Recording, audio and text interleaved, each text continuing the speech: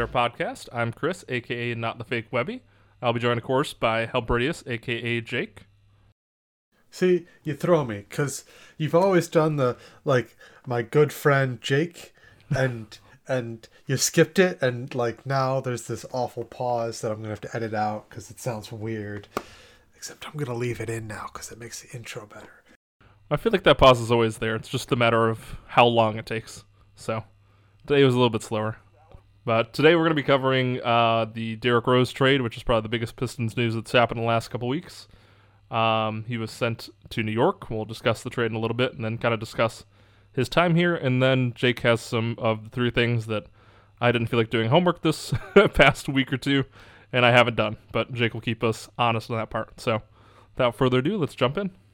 All right, so for those of you who are out of the loop, Derrick Rose was sent to the Knicks to rejoin Tom Thibodeau in his quest to reunite the Bulls. They're doing pretty good so far. They got Taj, they got Rose. Know who I really miss?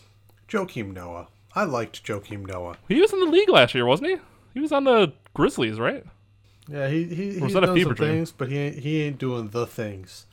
Well, I miss Joakim Noah. I miss when Joakim Noah was third in MVP voting. Yep. I miss that Joakim Noah. That was a wild year. But, I mean, the problem with Joakim Noah is that the NBA right now is so centered around can you shoot, can you stretch the floor, and he does not do that at all.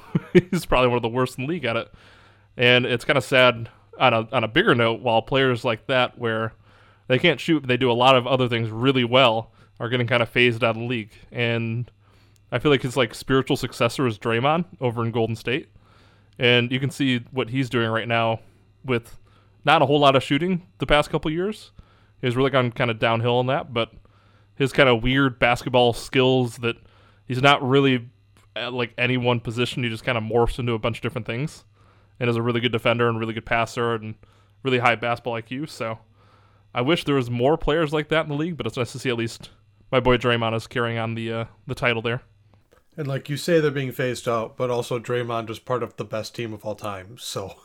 I mean, yes, and Draymond is just such a enigma, I feel like, on that team. And when they were that was the season he shot really well. Yeah, I mean, that's part of it. The part of it was that he was just shooting lights out, and I still don't know exactly what happened to him with that. His shot has been weird. When he got to Michigan State, he didn't have a shot at all. He was like a post player. And then by the end of it, he was shooting threes. Then he got into the league, and he wasn't really good at threes. And then he got really good, and now he's back to not being good. I don't I don't know what's going on. He'd put his backpack back on and start knocking down jumpers. All right, sorry. We got really off track really quickly there. But so Rose and the Knicks. First of all, I feel like it'd be a disservice not to talk about what he brings to the Knicks, because Rose was only here for a year and a half, but I feel like he had a really enjoyable tenure. I think a lot of people enjoyed his time at the Pistons. So I am kind of intrigued to see what he can do for the Knicks. That's a team that has kind of surprised people this year.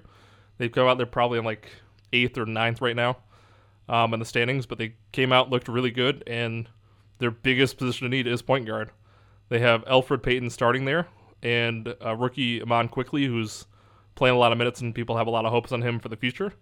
But neither of them are really starting caliber point guards in today's NBA. Elf is not a shooter. He plays really good defense and is a decent passer. And then Quickly is just, he's too young and he's not ready to be a starter on a playoff team yet. So what do we think Rose can bring to the Knicks, and how do you think he fits into that team? Well, there's a big elephant in the room here, right? Which is that Rose has been on a soft minutes restriction for the last couple of years, on 24 minutes a game probably. Mm-hmm. And he's gonna go back to playing for Tibbs. So I mean, on skill merit alone, he's the starting caliber guard for them. But if you want him to play the next 40 games, you can't start him. You can, but you have to build rotations around him playing 20 minutes a game. Mm-hmm. So, a fascinating question there. But, I mean, you said it. They didn't have a true experienced point guard. Rose is not my favorite point guard. I mean, Rose was one of my favorite players, and I enjoyed the fact that he played here. But he's got some flaws in his game, but at the same time, like, he's clearly going to be the best guard from an offensive standpoint anyway on that team. I think he can play alongside quickly. The Alfred Rose pairing is going to be a disaster zone, but it'll be interesting to see what they do, and especially like the Knicks, like the role I see for Rose on the Knicks is that like off the bench scorer who just comes in and he can catch lightning in a bottle and just get hot and bring you back into a game, because he's not. I don't think even Tibbs will play him for like a full game or like a full like 30+ minute game. I don't think even Tibbs is going to do that. So what I'm trying to figure out over under that his minutes per game goes up by 4. I think he's only at like 20 minutes. What is he at right now with the Pistons? Right now he is at 22.8. I would say probably Does he get above 26. I would say probably over 26, but under 28. I'm thinking 26-20 is probably where he's going to be about. All right. So I picked a good line then. 4 minutes. Yep. The over under is a 4-minute bump. Yep. That is like right exactly what I would expect him to be. And I think it depends a lot on what Peyton, what Quickly, what Frankie Smokes, who's still in the Knicks as well, can bring to the table and if they can help at all. But my thing with Rose going there is I don't know how I feel about Rose and Burks, who's been their kind of premier off-the-bench scorer. Like, they both kind of need the ball in their hands, and I'm kind of curious to see how that one's going to work out.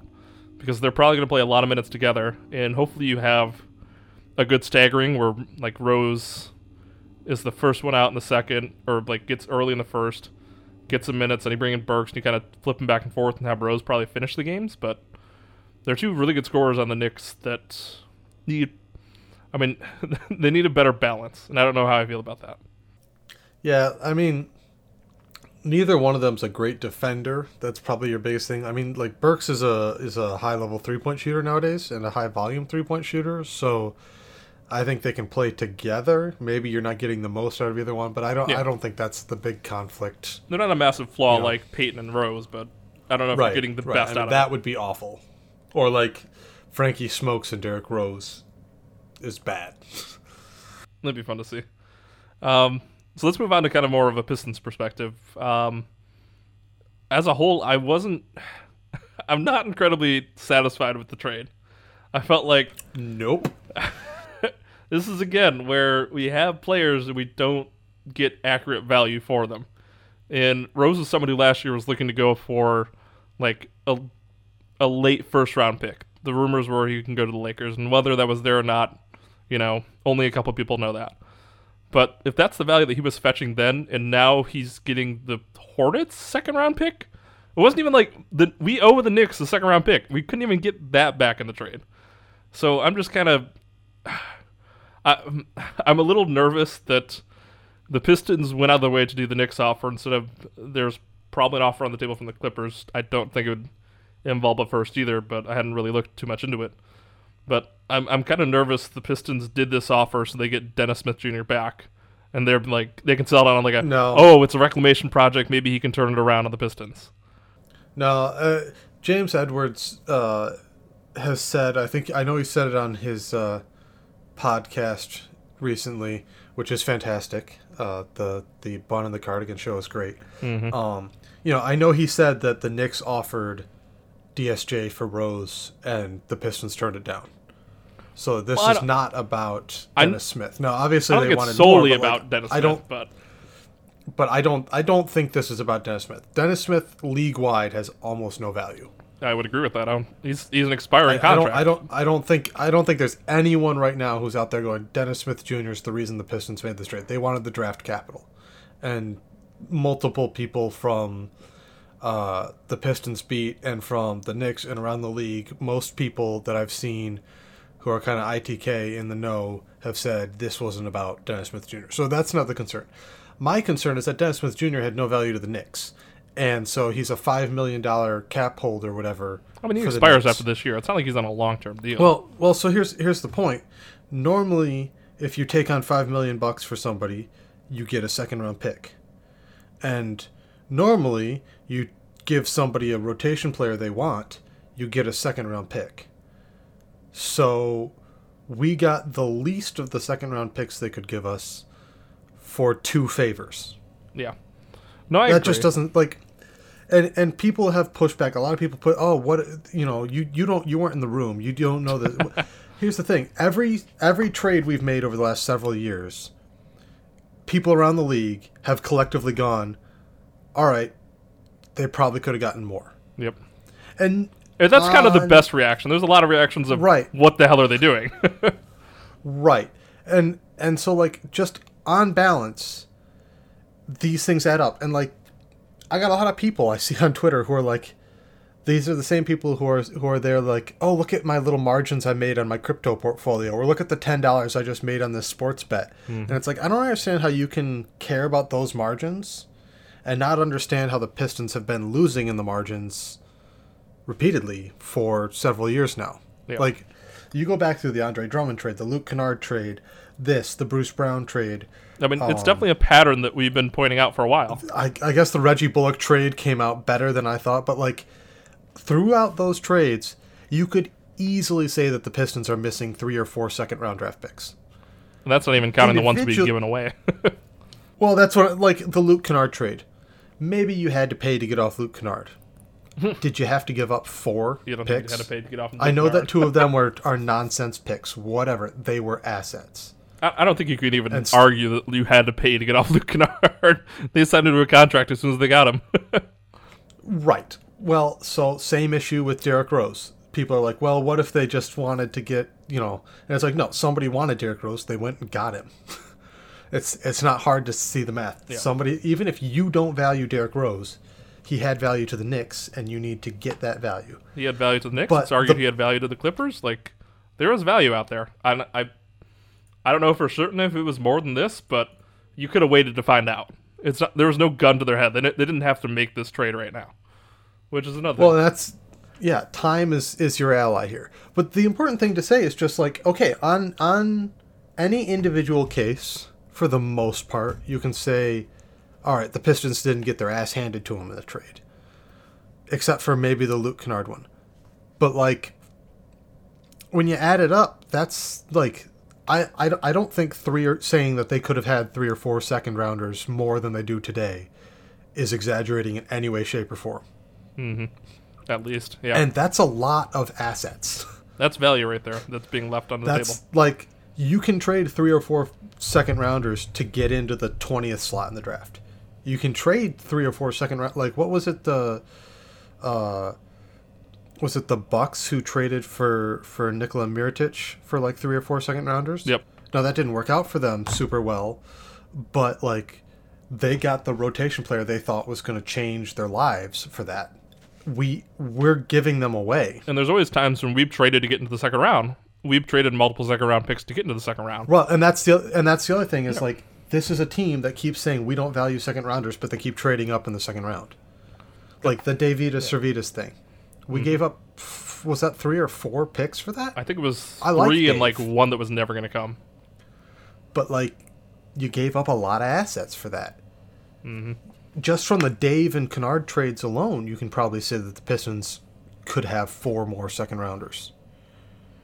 I don't think it's exaggerating or egregious to say that that's a negative trend, especially compared to where we were in the Stan Van Gundy era. Now, they've signed better contracts, and they've done better in other areas than Stan Van Gundy has. But, like, that's a very clear divide when Ed Stefanski came in. And frankly, once again, this is a trade that feels like we're doing a favor for people. Yep. And, I mean, it could be that we were doing a favor for Derrick Rose, and this is what he wants, this is what will make the Pistons more suitable to free agents in the future. I hate that argument, but it's the argument that I'm sure is on Twitter right now. So. Well, and there's a great there was a little recap on The Athletic where Danny LaRue and Seth Partnow and a couple of people just kind of talked this over for people on The Athletic, and there's this great point that Partnow writes, and if I'm just going to quote him here, and he says, I tend to be a little skeptical of the value of being known as a favor doer. It's better to be known that way as an organization that can't be than as an organization that can't be trusted. But I'm not really sure how much equity is available above just having a neutral reputation. Yeah. That's it. Like, you can't make enemies. In business, you can't have enemies. But there's no such thing as friends. You doing a favor for someone now is not getting you something in the future. Maybe they'll pick up the phone, but they're not going to be like, oh, I'll knock a second rounder off this trade because you gave me a good deal last time. Or there's not going to be that doesn't happen. There's not going to be an agent who's like, oh, you helped my client get to this place. I'm going to try and change my agent or my client's opinion about where he wants to go because of that. It's not right. It may get you slightly favorable terms in the future, but it's not going to do that much. It's not going to get someone to come in the door that didn't want to come here to begin with, which I think is where people get lost in that. Right, and you know, it's like, okay, if you're a good person, like, guess what? That puts you on level with like 20 of the 30 teams in the NBA. Mm-hmm. Like, there's a few teams that don't have a good reputation. The Knicks, for example, are a team that are constantly fighting their bad reputation. It's getting better. I'll give the Knicks credit on that. It's getting better over the last couple years. But yeah, historically. It is, but the point is, just having a good reputation doesn't get you anything above not having a bad one. Mm-hmm. So again, we don't seem to be gaining assets. We're not getting a player that people really love. We're getting a second rounder the organization doesn't seem to value ever. And it's not going to be even that high to begin with. Not since Stefanski's been here. It'll be like the 40th pick. You know, it'll be a decent second rounder, but it's still a second rounder that the organization's liable to trade for anything. I feel like that'll end up being a mid to early second rounder at best. Like, and so be decent. But again, we just have this thing where it's like, we traded Derrick Rose for an asset, had to be done. You don't get credit for like clearing the lowest possible bar. Yeah. I had somebody I talked to on Twitter quite a bit be like, well, at least this wasn't the give them up for nothing scenario that we've seen a few times. And it's like, that's not the bar. That's like telling me you set a personal record when you're going running because you just hit like a 12-minute mile on your second time ever going running. Like, I'm sorry, you're still slow. Yeah. You're not, like, come back to me when you're hitting like a 7-minute PR. That's great. Keep it up. You're like making progress. This is not progress. This is barely treading water as far as this is concerned. Yeah, and the thing that annoys me most was that there was so much time to make this deal. I talked about it for like a half a second earlier before I got cut off, but we're in the beginning of February. The trade deadline is the end of March. Yes. We didn't have to make this deal now. This deal was going to be there in some way, shape, or form at the trade deadline. It's just, I'm trying to still wrap my head around why this trade was done now instead of in a month. And my only thought is that either the Knicks were the only team in the NBA who actually wanted Derrick Rose, which I don't believe because he is a valuable playoff scorer on a pretty cheap deal for what he is. Like $7 million or whatever he's at for a off-the-bench scorer, any team could fit that into their rotation. And the fact that I think it's definitely being the favor to Derrick.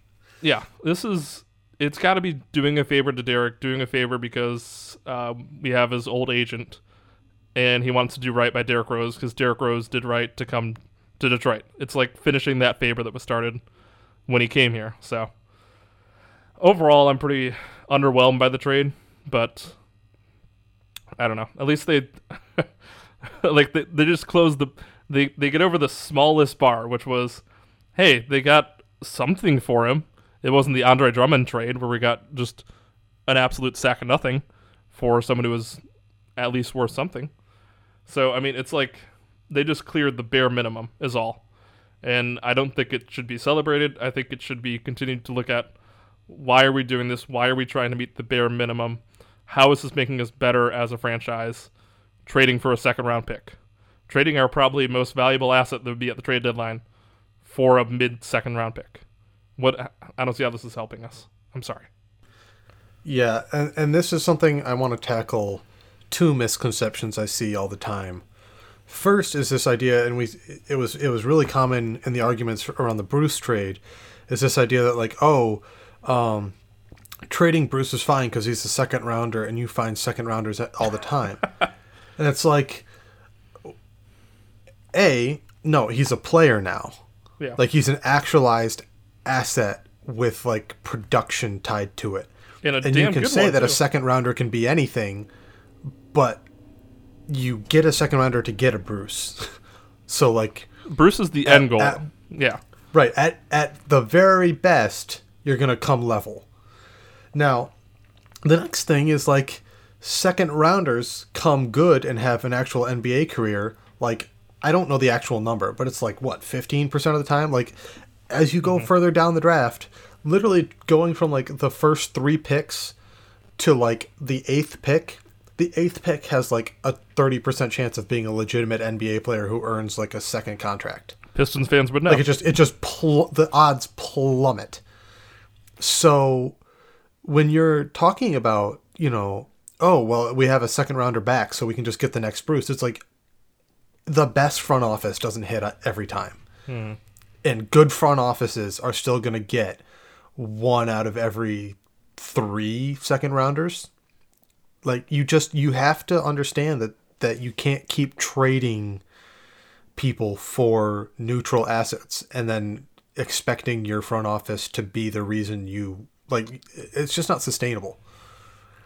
Now you can do that, again, if Bruce says I want out and you desperately need to do, like, it's not that trading him for a second rounder is bad. It's that doing it unforced and then cutting the guy you got back, like, that adds up. Yeah. It adds up. Oh. And then the second misconception I want to tackle is this idea that, like, with all due respect, that people deserve the benefit of the doubt. I'm sick of that. I'm so sick of that. Like, oh, Troy Weaver has a plan.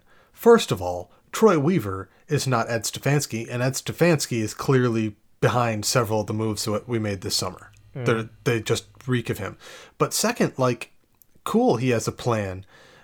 If my plan is bad, I get critiqued on my plan. Like, you can have an end goal. I expect you to have an end goal. You're an NBA GM. But if the steps you're taking to get there are inefficient, I get to critique that. Maybe you don't like Bruce and you think moving him on is the right thing. Getting back a guy you cut for more money is not a viable solution to that. Yeah, that doesn't help anyone at all. Like, no. How is this helping us? How is this helping us move forward? Just frankly, like, front office guys don't have a great hit rate. Like, I have all the hope in the world that Troy will do a good job, and he's done some things like his scouting on Isaiah Stewart. Didn't believe it. That's proven me wrong.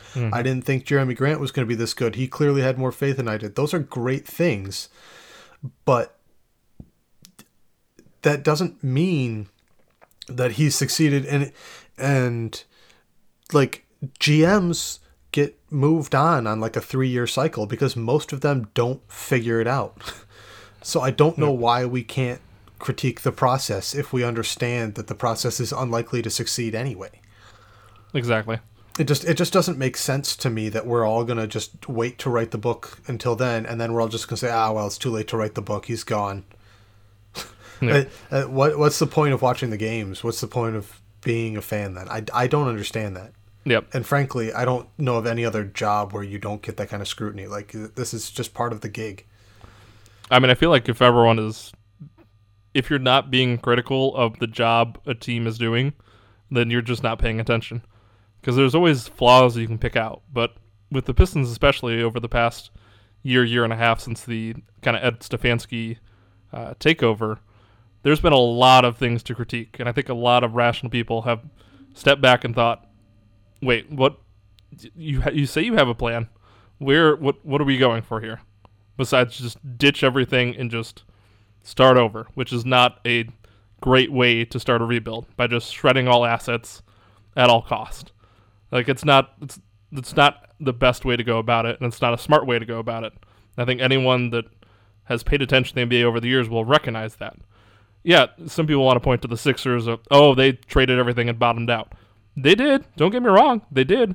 But they got a lot of value for it. If you look what they got in the Drew Holiday trade, if you look at what they got for some other people, like when they were getting rid of their players that were good on the team prior, they were getting good pieces back. They weren't selling, players for second-round picks and just sending them away just to get them away, like we did with Bruce Brown. So, as a whole, I'm just frustrated by trying to watch this and seeing people trying to defend it and say, this is better. It gives us a fresh new start. Like, Derrick Rose he wasn't hurting the locker room. There's nothing bad. We were gaining nothing by just getting rid of Derrick Rose. It was what we were going to get back from him. That's what we've been waiting since we pretty much since we signed him was, what are we going to get back for Derrick Rose? And the fact that it was a middle second round pick is just kind of disappointing, I would say, in terms of this front office.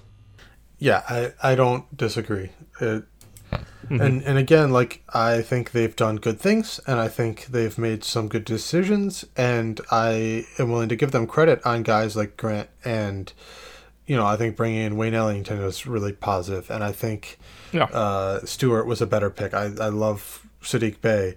I think Killian was a home run regardless of how he started the season, et cetera, et cetera. And if I'm going to give him credit, I also get to give him critiques. Fair's fair. And I feel like we've done a good job of saying, hey, when we've been wrong, we brought it up, I feel like, a lot, especially with Grant, with Ellington, some of these other pieces, like Stewart, where it's like, yeah, we were critical of that at the time, critical of the decisions at the time, and they turned out great. Well, here's some particular spots where we're being critical of them, and we're feeling pretty confident because a lot of other people are saying that as well. So, I don't know. Right. And again, for the record, like, the Bruce Brown trade is set in stone now.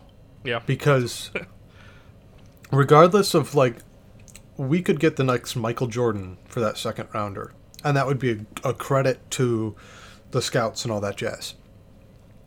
If that happens, you are defying astronomical odds.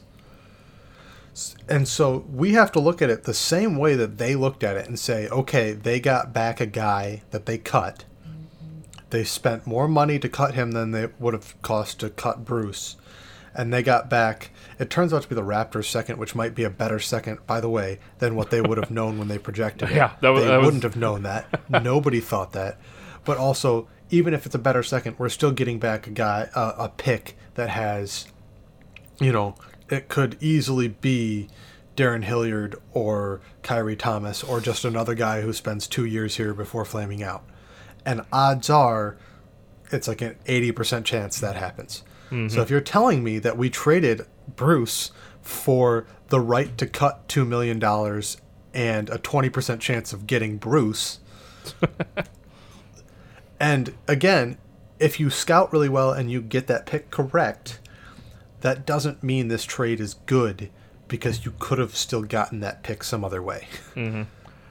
So I feel like we could definitely... This is just we just objectively got that value for it, and you have to grade it as that. If you keep going down the road, and you're like, oh, like if you go to the Basketball Reference and you look at some of the trades, and you'll be like, oh, this team traded this, and this, and then 4 years later this pick came good, and it was Amir Johnson or some weird thing, and you're like, oh, Amir Johnson was an NBA player, and it's like, yeah, but at the time it was the 58th pick, like. And I don't even remember what Amir's pick was. The point is, late. Yeah. the point is, like, sometimes that works out, and you're like, wow, cool, that chain of events was really neat, but like, quite often it's irrelevant, and you have to just register the odds. And if you're a GM, you don't get the luxury of that hindsight. You have to be making decisions with what you have at the time, and we have to grade you based on what you had at the time. It's only fair.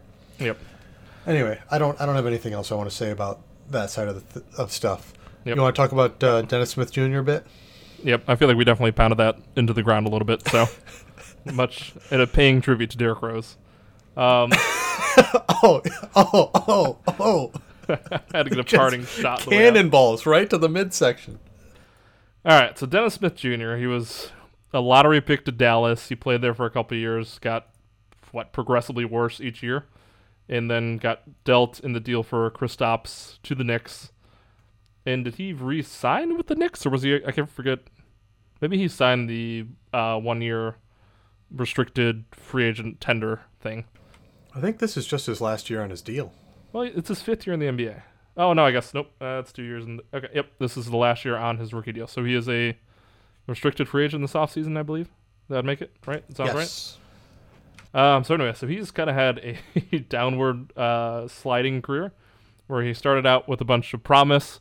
He was starting for the Mavs. He was playing a lot of minutes. Before Kristaps, he was their young future. and progressively, I believe he got hurt as well, but had progressively got less and less exciting in his second year. Exciting is not probably the right word, but Dallas got less hopeful of him in the second year. And then, of course, when Luka came, they wanted to get rid of him, make it the Luka show full time, especially at point, which allowed them to get rid of him for Kristaps. And it's hard to find a case for Dennis Smith Jr., especially, I would say, recently. He has had a less than stellar time in New York. He was kind of on a downward slide in Dallas, but got even worse in the Knicks, which I will say it is the Knicks, so I'll give him like a 5% chance of turning it around just because he had the Knicks stink on him. But that being said, I wouldn't be hopeful of any astounding things out of him. I would put him kind of in the same category as Jahlil Okafor, where it's a total reclamation project. Wow. The NBA has moved on from his play style, and we got to hope that we take his athleticism and skill, which he does have. He is a very athletic, I would say he's a pretty skilled point guard, but he's just not made for this era. And whether he sticks in the NBA right now is really kind of up to him and up to his work ethic. I will say he does have an opportunity. The Pistons, when they traded Rose after the Killian injury, they had to get a point guard in here. So it's nice to see that he's probably going to get some minutes some way or another. Because DeLon Wright, God, we're just collecting these former Mavs. But DeLon Wright can't play all the minutes at point guard, so Dennis is definitely going to play some time there as well. And I guess we'll see. I'm not totally opposed to him being like, if you're going to get back just salary cap filler, I would prefer Dennis Smith Jr. over nothing. So we can see if he does anything this year, but I wouldn't hold my breath on it. Don't expect too much out of him. So let's rewind and let's save the roster and rotation thing for later here a second. So the big concern for Dennis is not only like, did he have rocky shooting and he wasn't clicking offensively, but like one of the big things is his primary skill is rim pressure, and he wasn't able to finish as well the last couple of years as he did his first year. Mm-hmm. Downward trending finishing numbers are bad. Like, that's a bad sign. Yeah. And he's not shooting well. He's not a good free throw shooter. He's not really like a preternatural passer. He's an all right passer, but he's just, he, much like Derrick Rose, he's a guy who scores, and then when he's scoring well, he opens up enough to be a decent passer. He's not Rajon Rondo. He's not a guy who thinks pass first. So if you're the hopeful type, then you look at it and you say, this is a kid who, while he was still really young and still figuring it out, went from a Dallas team that really wasn't sure how they wanted to use him to a Knicks team that was coached like butt. Was the Knicks. And was the Knicks. Yeah. And then he went to Tibbs, who didn't like him. And, so he's just in an awful situation. Also, he had, I don't believe it was his mother. I believe it's his mother-in-law passed away. So he had some family tragedy that apparently hit him really hard. I think he's dealt with some depression stuff. So, like, there's this, sorry, I'm watching the Pistons game, and Plumlee just pulled the Zaza Pachulia, and I'm... All right. Oh, God. Don't get distracted, Jake. So there's this pathway where you can say, okay, this is a change of scenery and a new opportunity, and maybe he's dealt with some things, or maybe this is the chance he needs to deal with some things, and he'll be able to come back and start developing again. He's got a lot of ground to make up. Mm-hmm. Yeah, he's got a long way to go. But there's again, it's part of it is just like he's not finishing well, nor can he shoot free throws, so there's not a lot of hopeful trending things to hang your hat on. Mm-hmm. And he's not a good defender. So like there's also just that part of it where it's like, okay, the pessimistic side is, if he's going to have to earn minutes to stay on the floor, he's not doing a lot of stuff that earns minutes to stay on the floor. Now, moving on to the rotation question, you're not wrong that, much like a Jaleel or a Josh Jackson, like this is a chance for a reclamation project to come good. There is, however, this big question of like the point guard is a really important position, and if you're the bench point guard, you're playing with Sadiq Bey, you're playing with Svi Mikhailiuk, you're playing with Sekou Doumbia, and guess what? A guy like Sekou right now desperately needs a Rajon Rondo in his life. He doesn't need a Derrick Rose. Yeah. So you can't be a guy who comes in trying to prove yourself, putting up a 35% true shooting percentage or whatever he's at, puking up shots and not making great passes, because we have guys that I value much, much higher that need to get these developmental reps. Mm-hmm. So, part of me is like, do you start him and then you play Dylan Wright with the bench, or how do you manage these minutes? Because I don't want to see much Dennis Smith Jr. Sekou Doumbia minutes together. Don't need that. Yeah, no, that would be it'd be interesting. There'd be a lot of athletic flying around craziness, assuming that they're able to pass, and like I don't need it. And so it's not that I want him benched, and it's not that I don't want him to succeed, but I can't have him trying to succeed at the expense of other people. Yeah. So that's a concern that I have. Mm-hmm. Yeah, it's going to be interesting to see what he can do on the Pistons. Like I said, he's going to get some opportunities. He's going to get minutes that he obviously wasn't getting on the Knicks. I think he was down playing in their like G League team because the Knicks didn't have any minutes for him. So I think he'll definitely. Well, it hasn't kicked off yet, but he that is one like really positive thing, is that he volunteered to be on and like asked to be assigned to the G League so that he could get some time and get some reps. Yeah.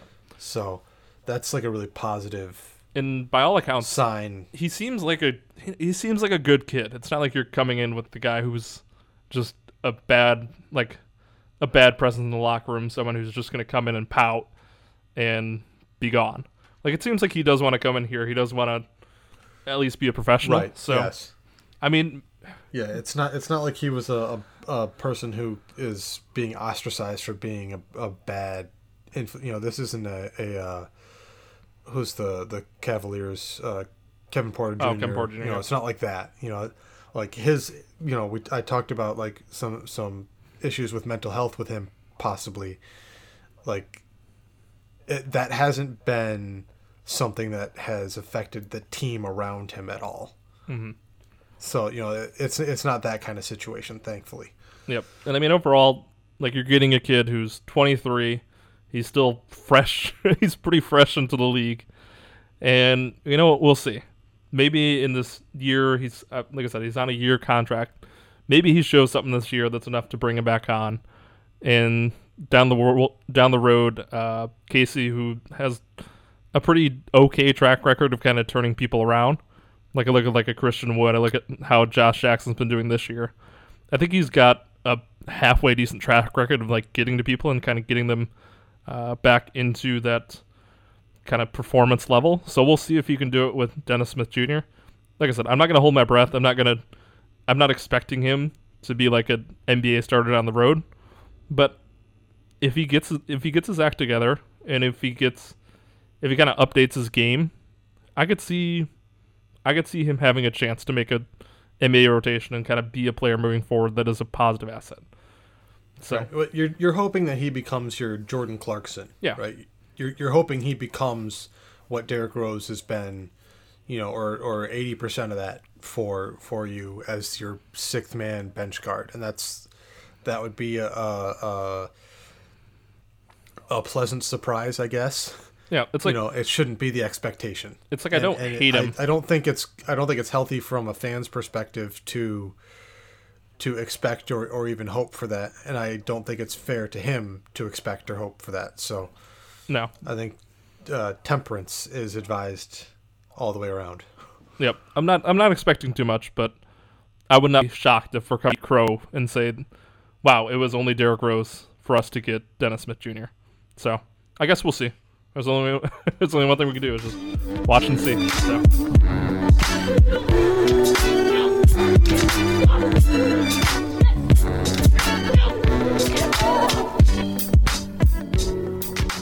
I know you did say you had a couple, 3 things or so that you brought in. Like I said, was not prepared for this. I did not feel like doing homework over the weekend. So why don't you kind of tell us some of the things you've been noticing while watching the Pistons? So I have to apologize. I asked for some bad losses, and we got some bad losses. We got the Lakers winning there, though. I enjoy having bad losses. But, yes, we beat the Lakers, and then we took the Lakers to 2 overtimes. So, bad losses to help prove that we're actually a bad team, and good losses and good wins to help prove that, it can still be a good team. No, we're not the, what is it, 2016 76ers? Or whatever year that was. Yeah. So, just in general, it's good to be reminded that, you're a young team that needs to be, and that you are a rebuilding team, and it's also good to be reminded that doesn't mean you can't compete and try hard. So we did just mention one. Both sides. Can you name the 5 teams Pistons have beat this year?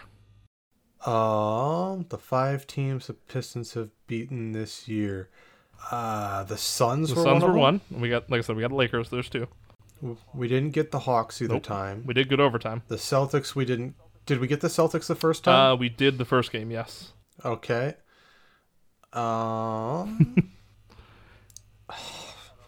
I don't know. So the other two are the Heat, when the first of that, back-to-back. I was going to guess the Heat, but I thought we lost the first one. We blew the doors off them that first game. Was that that was a blowout? Yeah, we beat them by 25 or something like that. It was a really weird game. That's right. And then the other one was the 76ers. So the Pistons don't win a lot, and they don't win often, but when they do win, they at least take on the good teams in the process. Good wins only. I can't explain it, but hey, apparently we should just keep playing the Lakers and the Clippers and the 76ers and the Bucks, and we'll do good. Who knew? Yeah. Other observation here, Blake's game in LA was the best game he'd played yet. He looks pretty good tonight so far from what I'm seeing. I got half an eye here on the Nets game. And, another good team. It looks like he played well. That's nice to see. Let's see. Pistons are winning right now? What? So that's going to come back to bite me, but what? Oh, Durant's not playing, isn't he? No, but it is Kyrie and Harden. So, I'm not the most hopeful of that pairing. Being honest. Maybe the last thing to cover is that they're talking about an All-Star game in Atlanta, and just boo that noise. I cannot. Why? It's among the stupidest Every single player ever. that has came out and talked about it has said, yeah, I don't want to do this. Why are we doing this? Why is this a thing? So. And I have suspicions that it's gonna. I don't really think it's gonna happen because LeBron said no. I mean, that's what it boils down to. The players aren't going to do it, and LeBron is leading the way. That's all it takes. If LeBron and CP say I don't want it, then it's not. Did we not prove that in the bubble? It's LeBron's word goes for the NBA. So if he says no, they're not playing. Yeah, but still, just it's such a stupid. You can make money off the All-Star game. You can do things you can do charity drives and all sorts of stuff. Make All-Star jerseys that give significant kickbacks to charity. Don't host the game. People will buy them and win-win. Well, I mean, there are very easy ways to monetize having a brand this big and having an event, an All-Star event that isn't, oh, you go, Delon Wright. Well, my thing with it is that All-Star Weekend for me, the thing I care about more, I don't really hardly ever watch the game. I'll maybe tune in for the fourth quarter just to see, because that's when people... Confession time, I love the All-Star game. What? It works for me. I'm sorry. What? I did not expect that. I love All-Star games. You were the last person I expected to like the All-Star game, Mr. Fundamentals. It's exactly because I'm the last person you'd like, though. It's I turn off all the coach speak, and it's I just like to have, seeing these guys go out and have fun, and Steph Curry laying down in front of Giannis that one time, hilarious. All right, that one is funny. The one time Steph Curry threw a lob to Dirk Nowitzki. Oh, yep. And then you cut to there's fun moments in there. there. Can't remember if it cut to Carlisle or cut to Cuban, who was just fuck no, please God no. I think it was Carlisle. Don't break my franchise guy's back. I think it was Carlisle who was no, not now. Or to bring up a name we mentioned earlier. when I first started getting back into basketball, before we'd even gone to our New Year's Day game that like really kicked off me getting back into basketball, I watched one of the All-Star games and like saw Joakim Noah just hanging out. And I was just like, this goofball looking dude, I love it. Just like there's just an energy about All-Star games that I enjoy. I will never forget the All-Star game where like Kobe Bryant and LeBron James just decided to like go at it for a little bit. Hella fun. Well, that's where I was about to lead, was that I like when I'll usually tune in for like the fourth quarter when like things get serious. But the thing I like most about the All-Star game weekend is kind of those like Saturday night like dunk contest, 3-point contest, skills contest. And I think it was on the Bill Simmons podcast, I think, where they had mentioned, why are we having a full All-Star game? Let's just have the guys be at their facilities and do like a 3-point contest or a dunk contest. And I think one of the... Yeah, that seems like such an easy win to just put guys in the practice facility and do a dunk And like contest. one of the things that people were saying was like, oh, well, there's no crowd, there's no fans, it won't feel the same. You can have some of the people from the team, whether it be the players or the coaches or whatever the heck, in the crowd, like having fun, hyping their guy up. I feel like that would be awesome. Like having a dunk contest in your own building, or like having a 3-point contest, or you're like shooting around your practice gym. I feel like that'd be a hell of a lot of fun. And it's all, I think the main bit, at least for me, it's the main bit of the All-Star weekend. Like I can survive without the game. You ready for a take? I'm always ready. I think instead of doing the All-Star game, we should do a dunk contest where somebody gets to nominate someone from like every team, and they all get to do a pre-recorded dunk. I don't want it pre-recorded. Like, show me the best thing you can pull off if you get unlimited chances. I want to see your best take. Whatever that is, best take. Let's break it down for all 30 teams. I mean, I want to see that separate from like a dunk contest. Like that could be the intro to the dunk contest. 3 hours full of content for that. Easy. So you're saying everyone on the team? I'll fill the whole Sunday night with that. Are you saying the whole entire team? No, but like you give me 30 teams, and I have to like whittle it down, and maybe people submit like 2 per team or 2 per player. You know, if you nominate 1 player, so that there's like a 2-round thing or whatever. Hell yeah, I can fill that content. So, question for you, and that content slot is going to be better than who the are the Pistons nominating then? Who are they bringing up? Jeremy Grant. Jeremy Grant, I feel like is the obvious choice. I feel like the dark horse for it would be Sekou, because he's. Well, okay. That's who I think people would actually want. We just got a dunk contest contestant and Dennis Smith Jr. That is true. So maybe Dennis. And I mean, we have one of the GOATs as well, Blake. Frank Jackson is a 2-way player, but Frank Jackson can bang. Like, Frank Jackson was a 44-inch guy at the combine. Like, they got some. Josh Jackson as well. He could throw down. Oh, that was the one I was going to say was Sekou could try. I would look at Josh Jackson. Like, also we have Blake Griffin. I know, that's what I was saying. Like, we got like the dunk contest, like Godfather. Like, they would have to work him in somehow. I don't think he'd be dunking right now. I don't think we can risk it, but Sekou, set your motherfucking screen, man. All right. Well, it sounds like you're pretty busy with the game. I don't want to distract from what could possibly be another Pistons win too much. Do you have any more things before we go? Any more hot takes you got? Just things I want to see. No more COVID scares like Denver. Yeah, no.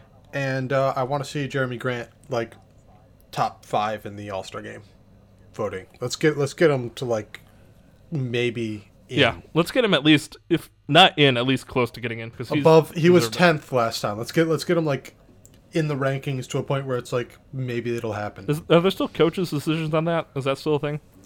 Maybe we can get him to like in consideration for a coach's pick or something. Yeah, coaches only ever vote in guys who are on winning teams. That's true. Actually, yeah, that's a good point.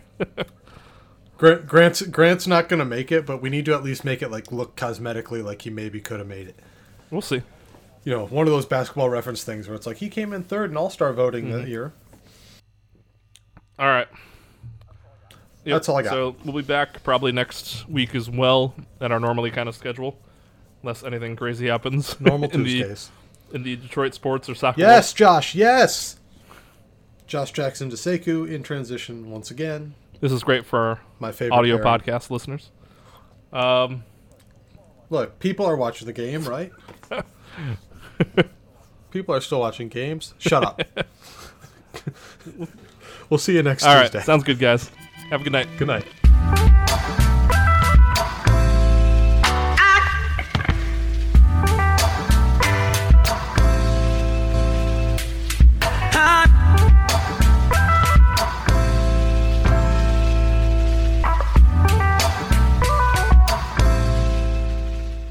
Today's music was made by Blank and Kit. You can find a link to their music in the description.